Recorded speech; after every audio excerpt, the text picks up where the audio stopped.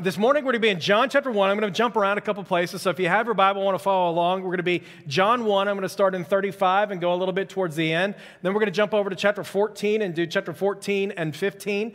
If you're newer around here, every August I like to come back and talk a little bit about our vision and how it connects with us in very specific ways. I think I understand, like, it's very easy to forget where we're supposed to be going.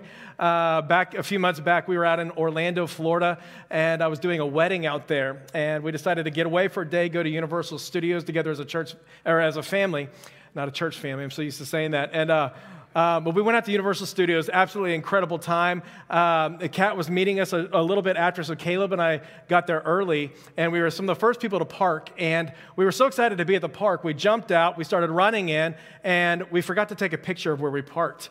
And so we go out there, Kat meets us in, and we kind of go do our thing. We had an awesome day. We're exhausted, tired, the whole thing. At the end of the day, we come back, and the parking lot is absolutely massive, and I completely forgot where we were supposed to park. It took us about 30 minutes. I'm wandering around to be able to go find the car. The family was really thrilled with me about that. But I think we understand, like, sometimes it's really easy to forget where you're supposed to be going.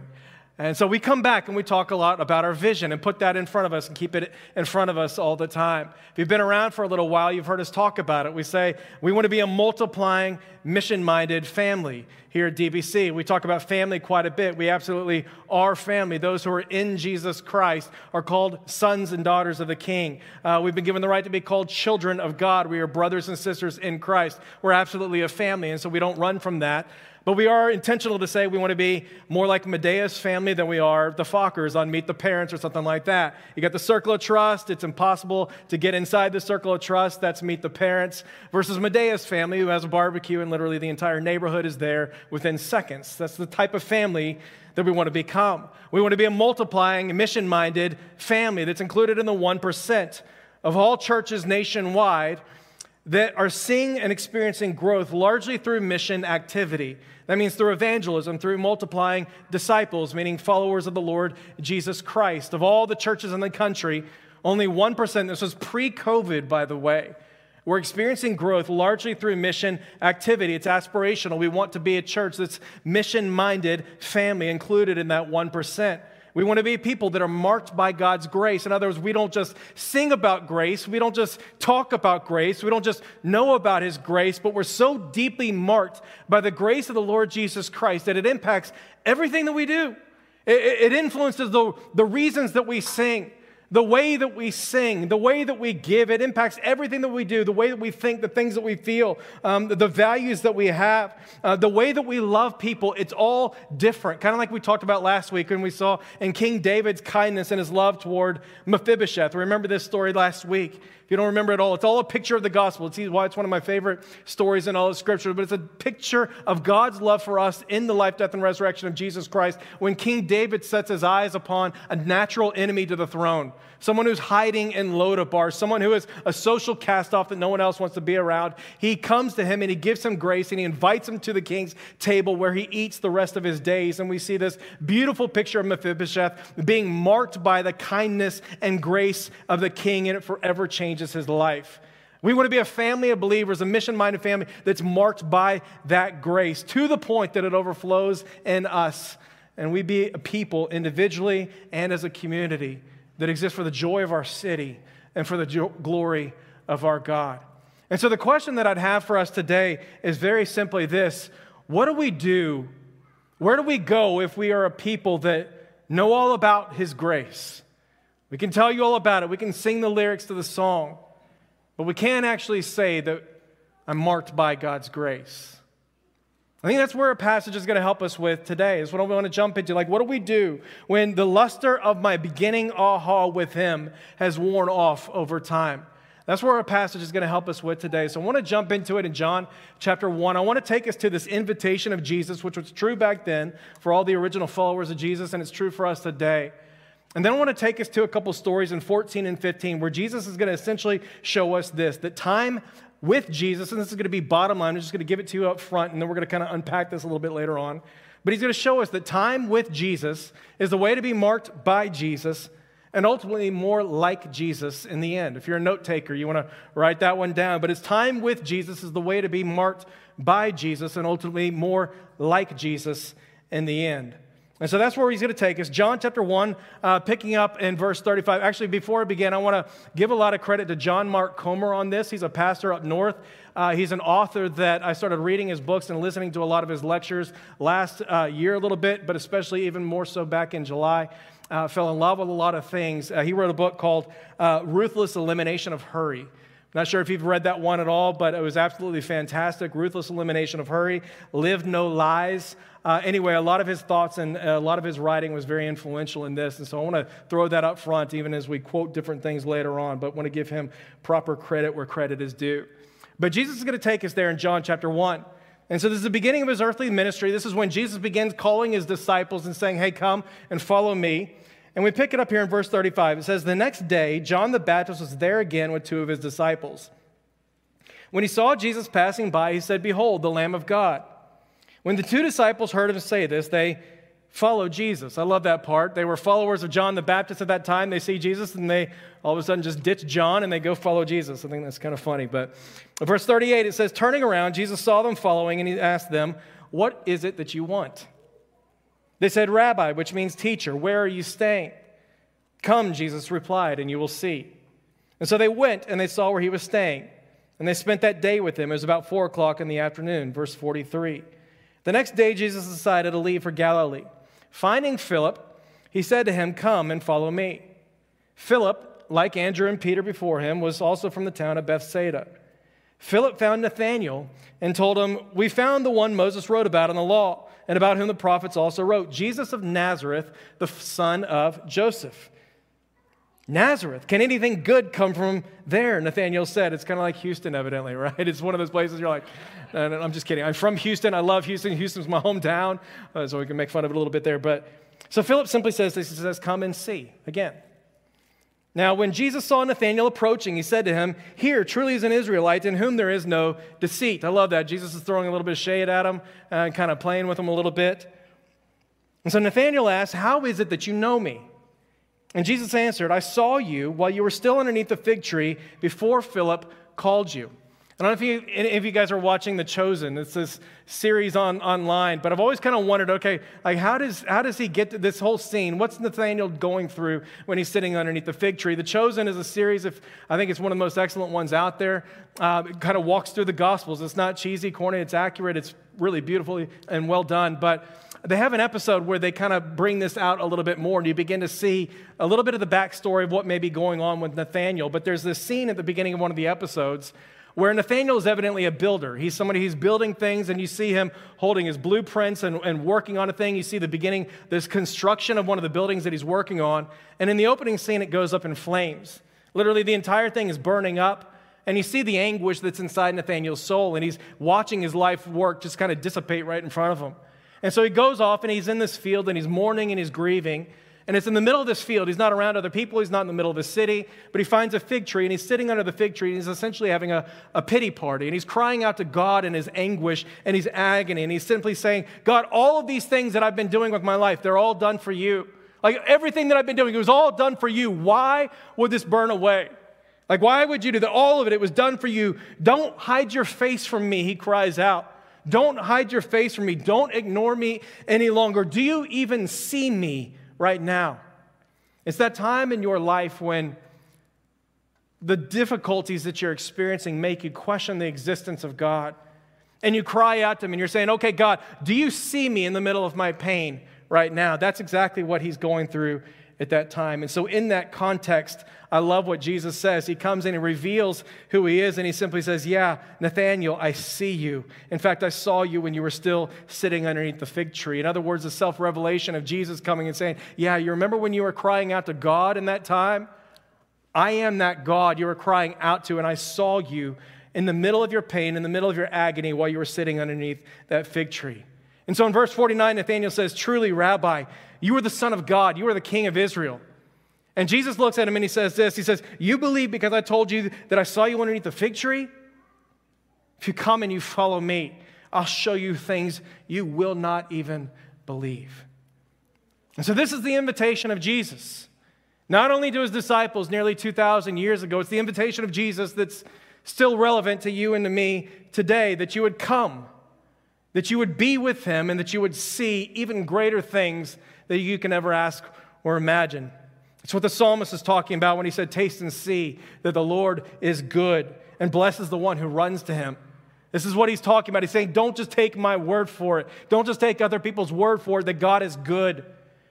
Don't just take other people. Don't just listen to the pastor when he tells you about it. Come and taste and see for yourself that the Lord is good. As Kat used to say a long time ago, don't settle for eating somebody else's pre-chewed food. Right? Because it's exactly what this is. This is me chewing on the beauty of God's word, me sitting in the presence of God, enjoying his goodness, hearing from him, and then coming and putting it in a way that we can talk about and we can hopefully communicate in an effective way. And what he's saying and what she's saying right this is like, don't settle for someone else's pre-chewed food. Like, you can live on pre-chewed food. But I guarantee, like, it's nothing compared to tasting and seeing for yourself the goodness of God. Don't take my word for it every time I tell you how incredible the Heritage Table is on Main Street in Frisco, and what a brilliant chef like Rich Vanna is out there. You hear me talk about that all the time. Go and taste and see that it is good, is what he says. And so this is the invitation of Jesus, that you would come, that you would be with him, and that you would see. And he says, I'll show you things that your mind won't even believe. And so the obvious question that we have listening to an invitation like this is, okay, how does this play out today? Jesus isn't physically with us right now. It would have been a little bit easier if he were our pastor, he were our rabbi. We're not living 2,000 years prior. Today, he's sitting at the right hand of the Father, ruling and reigning in sovereign authority today. How do we go and we be with Jesus today? Jesus explains it in John chapter 14. Let's turn over real quick. This is the time when he's preparing his disciples. It's a little further along in his ministry. They've been following him. And he's preparing them for this day that he's going to leave. He's going to go away. He's physically going to not be with them in their presence any longer. And so he says this. He says, I will ask the Father in verse 16. And it says that he will give you another advocate. The word advocate means a helper or an intercessor. In other words, he's saying, I'm going to send you someone else who's like me, an advocate or an intercessor. To help you, he says, and be with you forever. The Spirit of truth, in verse 17. The world cannot accept him because it neither sees him nor knows him. But you know him, for he lives with you, and he will be in you. And when I leave you as orphans, I will come to you. Verse 25. All this I have spoken while still with you. But the advocate, the Holy Spirit, whom the Father will send in my name, will teach you all things and will remind you of everything that I've said to you. Peace I leave with you. My peace I give to you. I do not give to you as the world gives. Do not let your heart be troubled, and do not be afraid. This is very similar to what Jesus says just before his ascension, after the crucifixion, but after his resurrection, he's talking to his disciples, and he says, I want you to go into all the world, make disciples of all the nations, baptizing them in the name of the Father, the Son, the Holy Spirit, teaching them to observe everything that I've commanded you to do. And then what does he say? Lo, behold, I will be with you forever, even into the end of the age. And what Jesus is saying right here is the way that he's going to continue to be with you and me is through the indwelling Holy Spirit, which means that our primary goal as followers of the Lord Jesus Christ, as disciples of his, is to live in a constant state of awareness of and connection to the presence of the Holy Spirit, as the Holy Spirit is the one who, verse 27, teaches us all things according to his word and reminds us of who Jesus is and everything that Jesus said. This is the foundation of what it means to be a follower of Jesus, someone who is with Jesus, someone who is with him and being a disciple of Jesus today. Even in a Bible church, like it's still Father, Son, and Holy Spirit, and not Father, Son, and Holy Bible, even though the Bible is the Word of God, inspired fully by the Holy Spirit. There's a deep connectivity there that we're going to talk about in weeks to come right here. But the way that we be with Jesus today is to come and to spend time with him, to live in a constant state of awareness of and connection to the presence of the Holy Spirit today. And so one more step to making this a little bit more concrete. Jesus takes it a little bit further in chapter 15 because he knows that the disciples are going to be kind of going, okay, this is a little bit mystical. This is a little bit ethereal. I can't really grab hold of this and make it concrete. And so Jesus tells us this metaphor and this story that's going to bring it all together in chapter 15. But he says this, he says, I am the true vine, and my Father is the gardener. He cuts off every branch in me that bears no fruit, while every branch that does bear fruit, he prunes so that it'll be even more fruitful. You are already clean because of the word that I've spoken to you. Now remain in me as I also remain in you. The word that he uses right there is to abide, right? To sit there, to wait with. He's saying, don't wander away from me. In all the distractions and all the busyness of life and all the different things you could be doing in any given day, don't wander away from me. Remain with me, be with me, abide with me. No branch, he says, can bear fruit by itself and must remain in the vine. Notice the repetition of this word from here on out. Neither can you bear fruit unless you remain in me. I am the vine, you are the branches. If you remain in me and I remain in you, you will bear much fruit. Apart from me, you can do nothing. If you do not remain in me, you are like a branch that is thrown away and withers. Such branches are picked up, they're thrown into the fire, they're burned. If you remain in me, my words remain in you. Ask whatever you wish, it'll be done for you. This is to my Father's glory that you bear much fruit, showing yourselves to be my disciples. The metaphor that he gives is really, really clear. It's one that we repeat quite a bit around here. He says, abide in me, over and over and over again. Jesus is the vine in this picture. The Father is the divine gardener. It says that he cuts off fruitless branches that are dead, and he cuts back, or he prunes, fruitful branches so that they can go and bear more fruit. Either way, I love the metaphor because he's saying that either way, whether you're fruitful or you're fruitless, there will be cutting. Many of us have experienced that cutting this past year. You know what it is to be fruitful and to have things cut back and to know the pain of that. That God would do something in you, that God would do something in us that's even more fruitful in the end. And so he says this in verse 3. He says, you people, you disciples, you followers of me. His audience is safe in verse 3. This is what he says. He says, you are already clean because of the word that I've spoken to you. He says, you're already safe, meaning he's speaking to a gathering of believers in this setting right over here, which is really important to note because a common question that we all have when we talk about being with Jesus in the presence of the Holy Spirit is, well, okay, isn't the Holy Spirit always present with us? Right? This is one of the questions that we have quite a bit of time. Like, isn't he omnipresent? This is who God is. Isn't he always present with us? Isn't the Holy Spirit always present with us? And of course, the answer is, well, yes. But I want you to notice right here, Jesus is speaking about something very different. It's why he makes it a command. He says, no, abide in me. Abide, remain in me. In other words, he's saying something that's not always a given that we're going to do. Believers, to you disciples who are followers of me, he's saying, stay here, don't wander off. And all the distractions and all the busyness that could be taking place and all the different options that you have going on every single day, don't wander away from me, remain in me. In other words, he's telling them something that's not always a given to do. I don't sit there and command Caleb to continue to exist. Caleb, exist. Like, I don't make a command out of something that's a given that's already there. He's saying, no, it's not a given that we're always remaining in him. In other words, there are believers and there are times in our lives that we are prone to wander.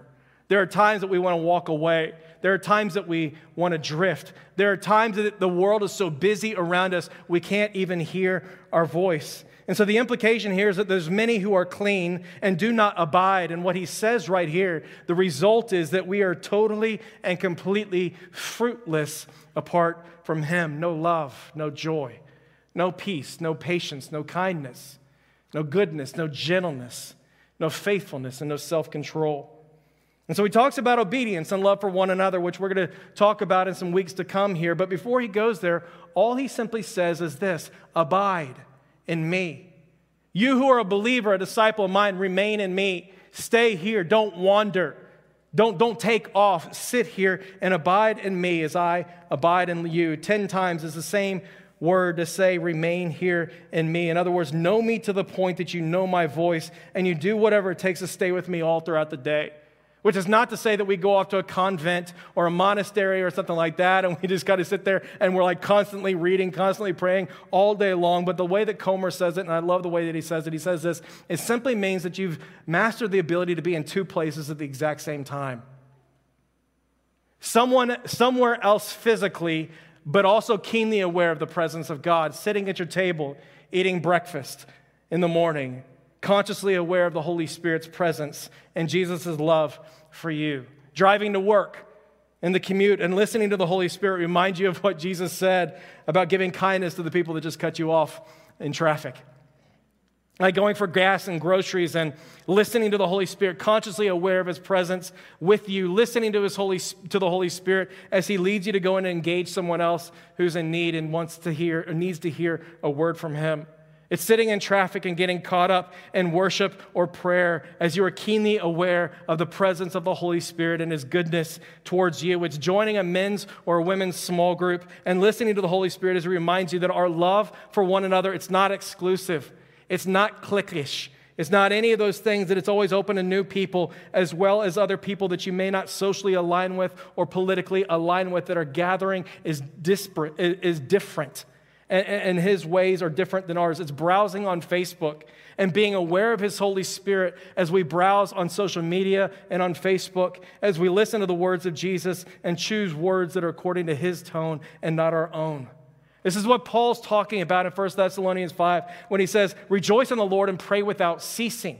Right? He's not talking about, hey, never get off your knees and never start saying that out loud, or don't do anything else with your life. Don't even have a job, right? Be that wanderer. He's not talking about that. He's saying constantly be in my presence. This is what Joshua was talking about when he says, this book of the law shall not depart from your mouth. You should meditate on it day in and day out so that you may be careful to do everything that's written in it. He's saying meditate on it. In other words, sit on it, read on it, but don't just read it and run away. Go do something different. Abide in me. Let it ruminate deep inside your soul so that it penetrates from the subtleties of your mind and it goes deep into your soul. Like sit there and let it come up day after day, hour after hour, minute after minute. Meditate upon the truths of my word. It's what Brother Lawrence calls practicing the presence of God. And I love the way that he talks about this. He says it's practicing the presence of God. If you're not familiar with Brother Lawrence, brother is not his first name. It's not even a friendly greeting that we have here. He's a 17th century Parisian monk. And what I love about his story, he's not a priest. He's not an author. He's not a scholar. He's not the guy that sells out all the conferences and things like that. All he is a dishwasher in a monastery. And what's beautiful about him is he gave his life to what he calls practicing the presence of God. And he would write to other people these letters about what it means to practice the presence of God, how to be in two places at the same time. And I love the way that he talks about this. He says this, he says, the time of my business does not differ with me from my time in prayer. Because in the noise and the clatter of my kitchen, while several people are at the same time calling for different things, I possess God. In His great tranquility, as if I were on my knees before the Blessed Sacrament. What he's saying now, this is one of the Blessed Sacrament for a 17th century Parisian monk. This is one of the most holy times of the day you can possibly imagine. This is what they did. They would get away and they would be in a monastery away from the rest of the world, and they would practice the sacrament. And they would come before the table, the bread, His body broken for you, the cup, His blood shed for you. They would take that time and time again as a way of participating in the crucifixion, the life, death, and resurrection of Jesus Christ. And they would take it in, and it was one of the most holy moments for a Parisian monk. And what Brother Lawrence is saying right here is that those times when I'm on my knees before God in prayer are no more holy and blessed than when I've got dirty dishes and a dozen hungry monks demanding food. Why? Because I have practiced being in the presence of God no matter what's happening around me. Church, can you imagine what it would be like to have that kind of awareness of and connectivity to the Holy Spirit no matter what's going around you in the given day? The toddlers are chirping. They're all screaming. There's marker on the walls, and you don't know what happened to their face. And you're so keenly aware of the presence of the Holy Spirit and connected to the loudness of His voice that it drowns out the things that are going on around you. Can you imagine what it would be like to have that sort of dynamic relationship, awareness of the indwelling Holy Spirit, and connectivity to His voice that it actually makes the other things sound strangely dim? This is the invitation that's on the table that Jesus says for us. He says, come and abide in me. Be two places at the exact same time. Where you are physically, on the way to work, in front of your boss, with the kids, at home, around the dinner table, in isolation in your apartment, wherever you may be physically, but keenly aware spiritually of the indwelling Holy Spirit and the loudness of His voice in any given moment. He says, abide in me. And we cannot miss the command that's here in this text. It's not a given that you and I are always going to be abiding in Him, remaining in Him. We're prone to wander. We're prone to be distracted. And so what he's saying right here through this command is that it's going to be something that takes practice. Kind of like Allen Iverson in the press conference. Practice? We talking about practice? It's exactly what he's talking about right here. It's a command. It's not a given. Yes, it's going to require practice. Especially today when we're living in a time that has more distractions, more temptations, more divisions, more anger, more hostility, more things out there to distract us than ever before. It is not a given that you and I, simply because we are found in Christ, that we're going to be following Him and tuning in really, really well. I love the way Dallas Willard talks about this. But he says this, he says, the first and the most basic thing that we can and we must do is to keep God before our minds. This is the fundamental secret of caring for our souls. Our part in thus practicing the presence of God is to direct and redirect our minds constantly to Him. In the early time of our practicing, we may well be challenged by our burdensome habits of dwelling on things less than God. In other words, I love this. He's acknowledging that it's easy to get distracted. He's acknowledging that, hey, a lot of us times we start off with great intentions and we say, okay, God, I'm moving towards you. This time in the morning, it's all given to you. But he's acknowledging that a lot of times we start off well and we have good intentions and we start praying, and then we close our eyes and then we start drifting. And we start thinking about all the anxieties that we're facing in the day, or all the different things that are happening around us. And it's really, really easy to get distracted. But here's what he says. He says, these are habits, and these are not the law of gravity, and they can be broken. Isn't that good? He says, these are habits. These are not the law of gravity. In other words, it's not set in stone that we are given to a life of distraction. Like it's not your sentence that you will never know what it's like to practice the presence of God. It's not a life sentence that you're always going to be wandering, always distracted, always out there. He says these are habits that can be easily broken. A new grace-filled habit will replace the former ones as we take intentional steps toward keeping God before us. Soon our minds will return to God as the needle of a compass constantly returns to north. If God is the great longing of our souls, He will become the pole star of our inward being. Isn't that good? In other words, what he's saying, like our old habits, like they can become new. Our old habits of tuning Him out, they can be broken as we practice the presence of God and be more and more aware of His presence, and He can become the pole star of our inward beings. And so this is where spiritual disciplines come into play. If you're not familiar with the word spiritual disciplines or what we're talking about here, you're never going to see an official list of them in Scripture. You're not going to go to a passage and say, hey, here's all these disciplines that we can live with that are going to help in a specific teaching or anything like this. Nevertheless, we're going to see them all throughout Scripture. The spiritual disciplines are going to be things like meditating upon the truth of God's Word. As we read about in Joshua, like let this law, and that was just the tiny section of the law at that time, but meditate on it day and night so that you can be careful to do everything that He commands us to do. It's going to be things like prayer and fasting and silence and solitude, confession of sin, self-examination. In other words, coming before God and saying, Holy Spirit, help me see myself as you see me. Let me be aware of the things that are deep inside my soul that aren't always obvious to me. Biblical community, the body of Christ, being with Jesus in the middle of community, spiritually disciplined, saying, I'm not going to live in isolation. I'm going to live in the context of a biblical community, recognizing that this is the body of Christ and the local expression of it. Praise and worship, all the different commands all throughout the songs to sing songs of praise and affection and our adoration to God. Simple living rather than extravagant living, rest, evangelism, things like that. Another word that you can use here are spiritual habits. This is what we're talking about here with disciplines. We're talking about habits. Decisions that you make by faith that hopefully become habits at some point in your life that simply allow us to be with Jesus and ultimately more like Him in the end. And so it's important to understand when we talk about discipline or being spiritually disciplined or something like that, we're not talking about legalism. This is one of the things that many of us feel okay about not being spiritually disciplined because I don't want to be a legalist. And we read about this all throughout the Gospels, that Jesus comes to the religious elite, to the Pharisees who also happen to be very religiously disciplined. And we think, okay, that means that they were legalistic, and that's the thing that Jesus is rebuking. It's not the thing that Jesus is rebuking. The legalism which Jesus was rebuking in the religious elite of that day was essentially a form of self-righteousness. It's a sense of saying, okay, I am righteous before God simply on the basis of my ability to keep the letter of the law, simply on the basis of my morality, or I'm able to be approved by God still today because of something that I'm doing. Maybe it's my religiosity or something like that. Or it's something that through my obedience to God, through my adherence to the letter of the law, it makes me better than other people around me. That's what legalism is. Being disciplined, the spiritual disciplines are simply decisions that you and I make by faith to go and to be with Jesus. And so if you and I are ever afraid of becoming legalistic, we get concerned and we say, hey, I don't want to become a legalist over here. The solution to legalism is not abandoning the disciplines. The solution to legalism is repentance. We come before God and we say, Father, would you forgive me for actually thinking that my disciplined lifestyle or my morality or anything that I'm doing in and of myself is what makes me right before you. So the solution is not to abandon the discipline, it's to repent and say, Father, forgive me for these things. I return to you. I'm clinging to your grace,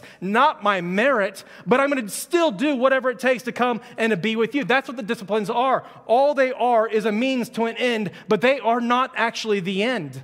The disciplines that you participate in, that you orient your life around, they're never the end in and of itself. All it is a means to a greater end. Think about it like this, like the point of reading the Bible is never simply to know the Bible. Like there's a lot of atheists, there's a lot of people that know the logistics of the Bible and do not know God. There are a lot of people who know the logistics of the Bible and do not love God or even give their lives to Him. Like the purpose of reading your Bible is not simply to know the Bible, it is to know the God who's breathed life into the Word of God, that our heart, soul, mind, and strength can be fully dedicated and devoted to Him. Like the point of prayer is simply not, it's not prayer. It's not to be seen by other people, as Jesus makes clear in the Sermon on the Mount. Like the purpose of prayer is fellowship with the Almighty God and this joy that we have to know Him, talk with Him, have open dialogue with Him, to listen to Him, and then to present our requests before Him. Silence and solitude. The point is not simply to sit in a blue room and to meditate and to just empty ourselves and to center our souls in some universe or something like that. The point of silence and solitude is to get away from the distractions of life, to slow down and to get quiet before God and to say, Father, in this quietness, you are sufficient more than anything else that I could be doing. You are sufficient to satisfy and to save my soul. And there's nothing better that I can be doing in this time than to simply sit and be with you.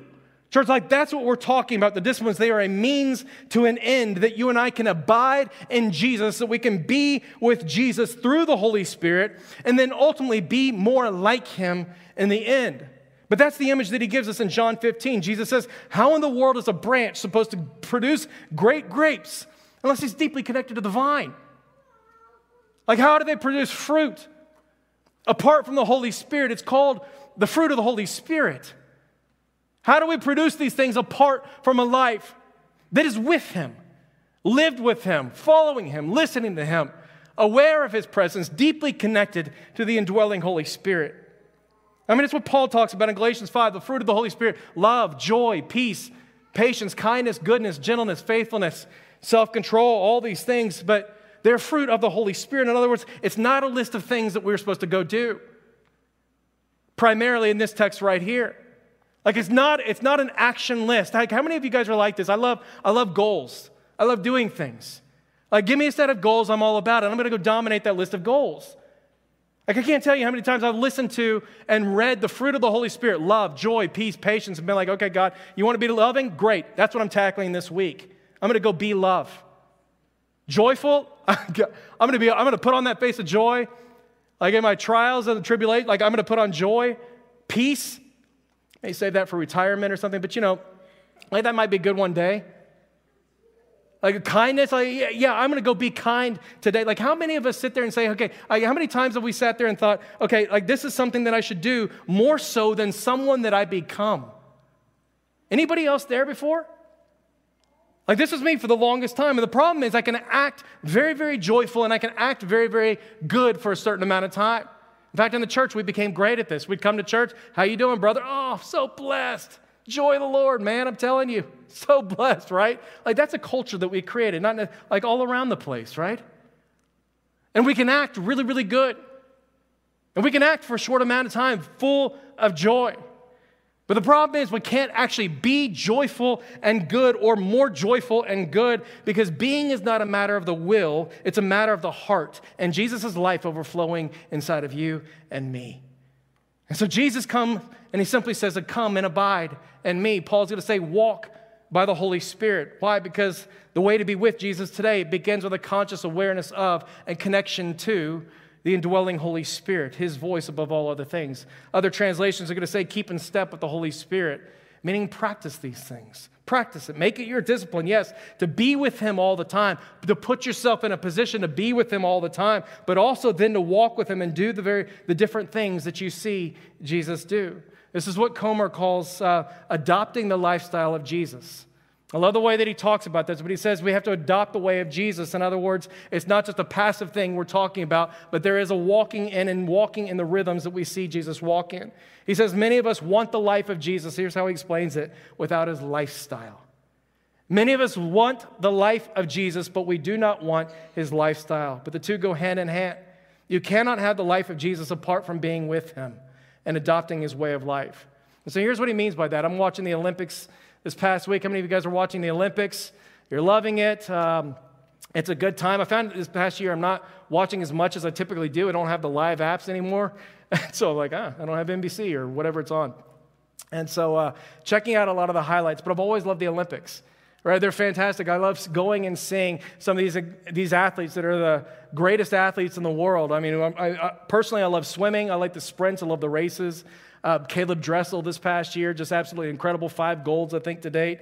Katie Ledecky wrapping up this incredible career. Allison Felix, most decorated track athlete we've seen. I mean, just unbelievable career. I find myself watching the Olympics and seeing, they're just ripped, right? They're ripped. They're the greatest athletes in the world. They're the top of their sport. And I find myself watching the Olympics so many times being like, man, that would be awesome to be them. I mean, you ever sit there and look at like Michael Phelps, and you're like, dude, that would be awesome to be Michael Phelps back in the day, right? And then it hits me, and I start thinking, man, that'd be great to be him, but I don't know so much about the lifestyle. Like, I remember reading about Michael Phelps a little bit, and like every day, he would swim 50 miles a week. Do you remember reading this? Like, he would swim 50 miles a week, twice a day, 6 hours a day, 6 days a week, sometimes more if he's training in altitude. He would eat 12,000 calories a day. Around 4,000 calories every single meal. And the dude still had abs because he's training all the time.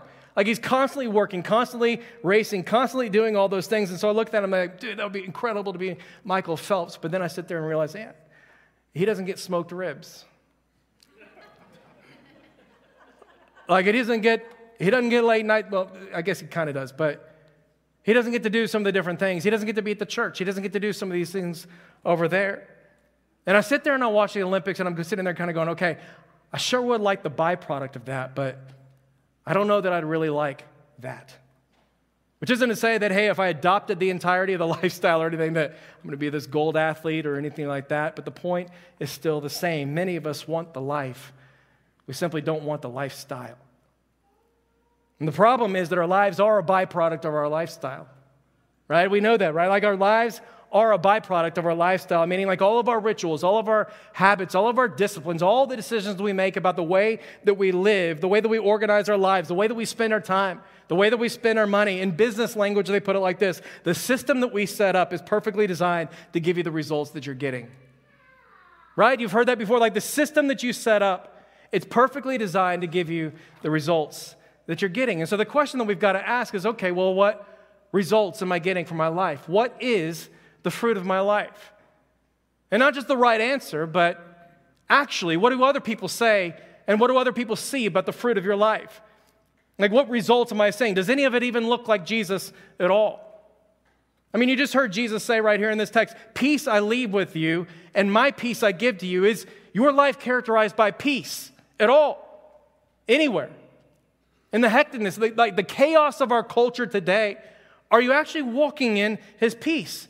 I mean, many of us hear Jesus say this right over here. We're saying, yeah, God, I need that peace. I want that peace. I'm clinging to that peace. I even claim that peace in a number of different ways. But we are living in one of the most anxious times that we've ever lived in today. Like, I'm stressed about everything. Maybe it's money. Maybe it's kids going back to school and whether or not they're going to be staying home or wearing masks or going to public or private or home or any of the decisions around with that. Like, work is terrible. Like, coworkers are absolutely terrible. Like, layoffs are happening. COVID's climbing once again.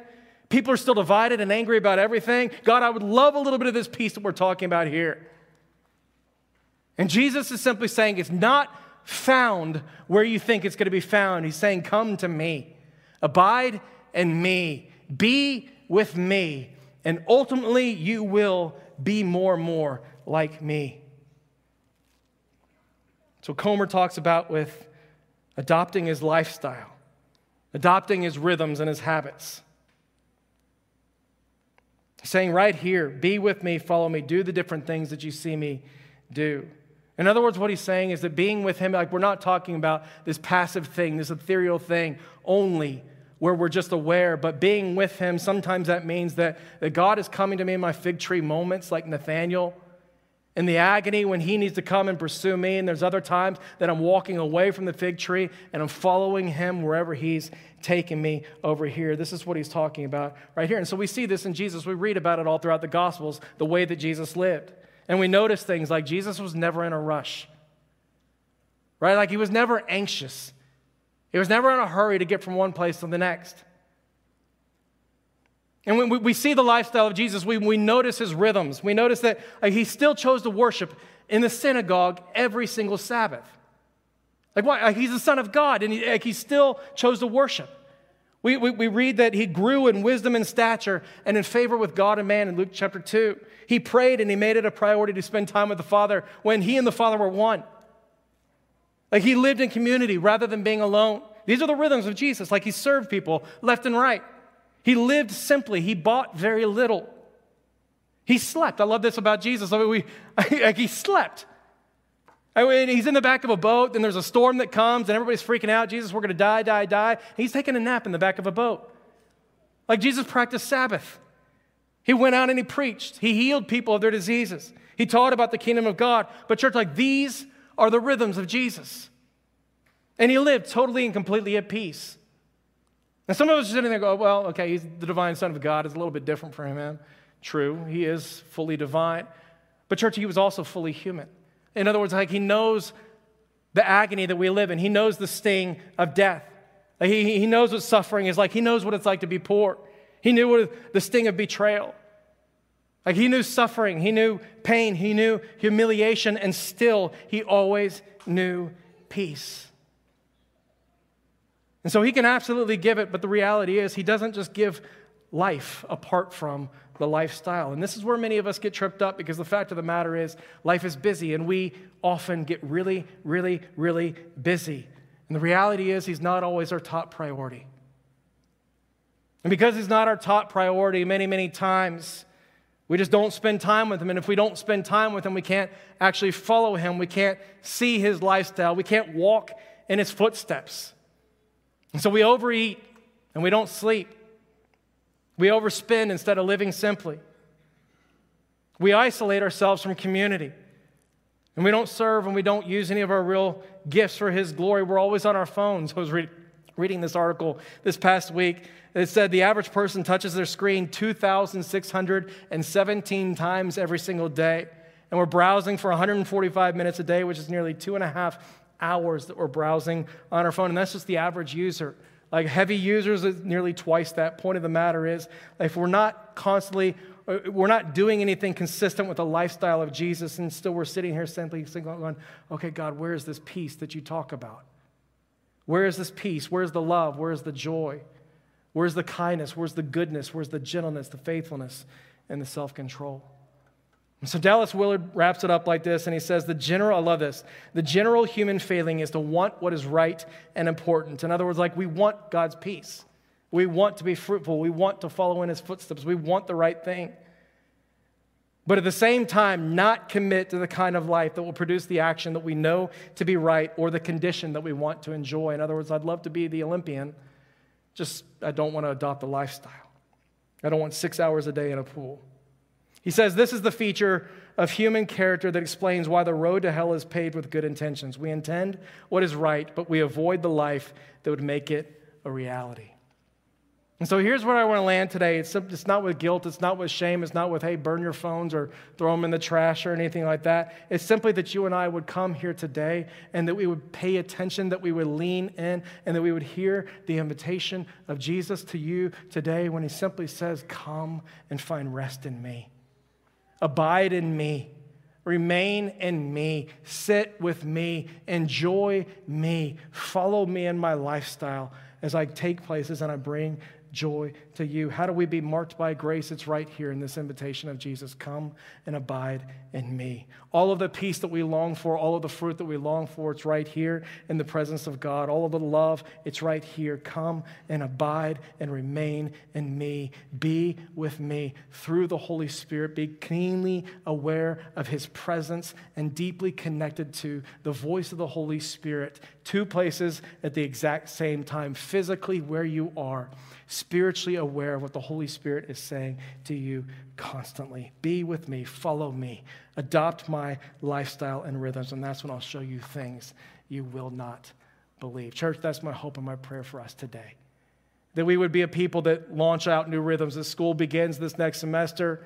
And as this is a kind of a turning point and we kind of say, okay, things are about to change, that we would develop healthy rhythms, that we would be a people that come and take Jesus up on this offer to come and every day to simply be with him. Very specifically, that we would make it a brand new habit. Maybe this isn't a part of your regular routine, but this would become a brand new habit. It's 10 minutes a day even. At the very minimum, that we would come and we would make it a time to be silent and to be in solitude before him as we invite him into our day. I'll tell you just very specifically, I'm thinking a lot of the mom that's coming in and kids are going crazy all around you and you're hearing the voice constantly and you're sitting there going, okay, I have no silence in my home. That you would find a moment, maybe it's when you first wake up or maybe it's when they go to school or they're at that play date or whatever it may be, that you would come, that you'd be able to come and lock yourself in that bathroom, right, and say, hey, just give me a little bit, and that you would sit there in silence and solitude as you receive from him and you say, Jesus, you are more than sufficient to satisfy and save. This is the best thing I can be, is simply to come and to be with you today. Would you come and fill me? Maybe it's you're going off to work and you come a little bit earlier. This is what I do. I'll come up first thing in the morning over here before everybody else gets in. I'll shut my door, put on the noise-canceling headphones, no music on or anything, but I'll just sit there and say, Jesus, you are more than sufficient to satisfy and to save. More than anything I can do, more than any agenda I can do, God, I just want to rest in you.